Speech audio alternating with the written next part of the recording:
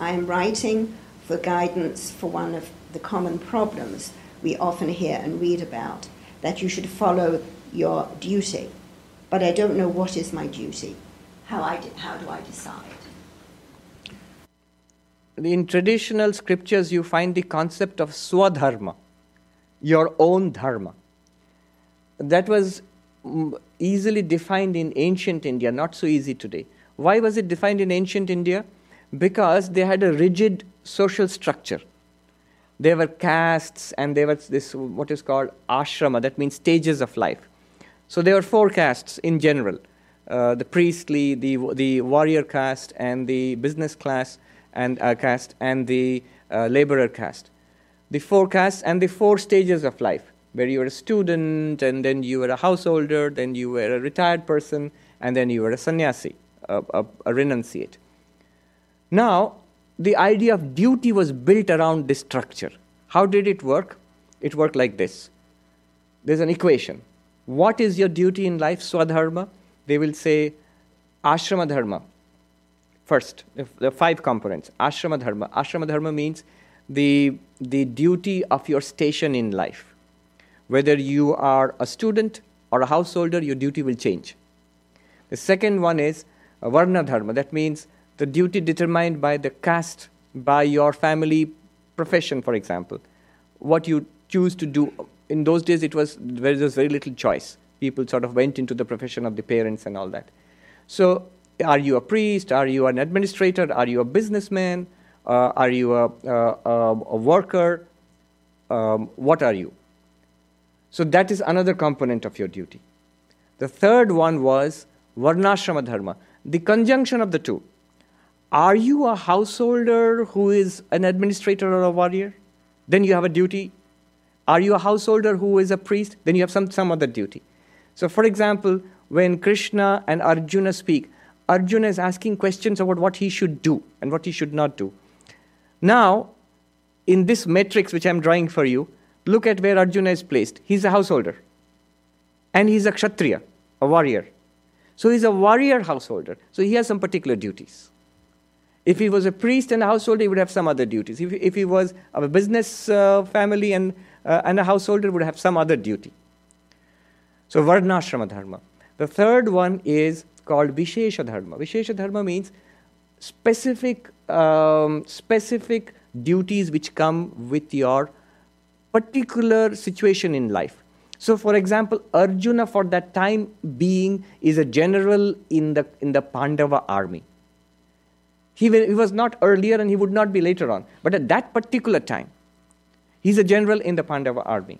And so, being a general gives him some special duties. He's not just a warrior. He's not just any other householder. He's also the general of the army. I remember a lesson in this. I was taught this a long time ago when I was appointed the head, the principal of a college. That was a long time back, 2002. And I was, as I said, quite naive. So I was made the principal, and then they said, so you are, from now on, you are in charge of the college.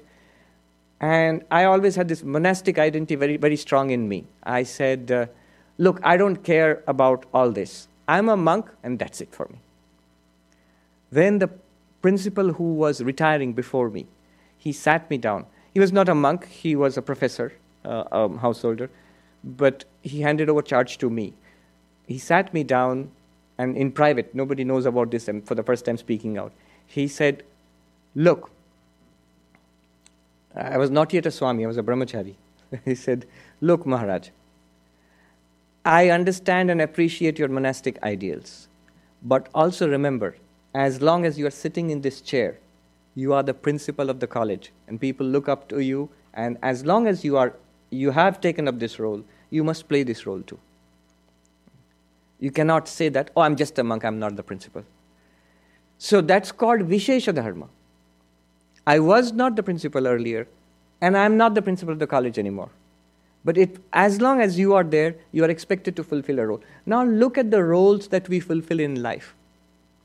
There are specific roles in situations. You may be the manager of a company. There are duties for that. You may be a father or a mother. There are duties for that. You may be a son or a daughter. There are duties for that. You may be a friend, a member of the community. If you accept that you are a citizen of the country, if you accept that I'm a member of this community, if these are the roles you accept, yes, then you cannot refuse to fulfill the obligations which come with that role. You have to.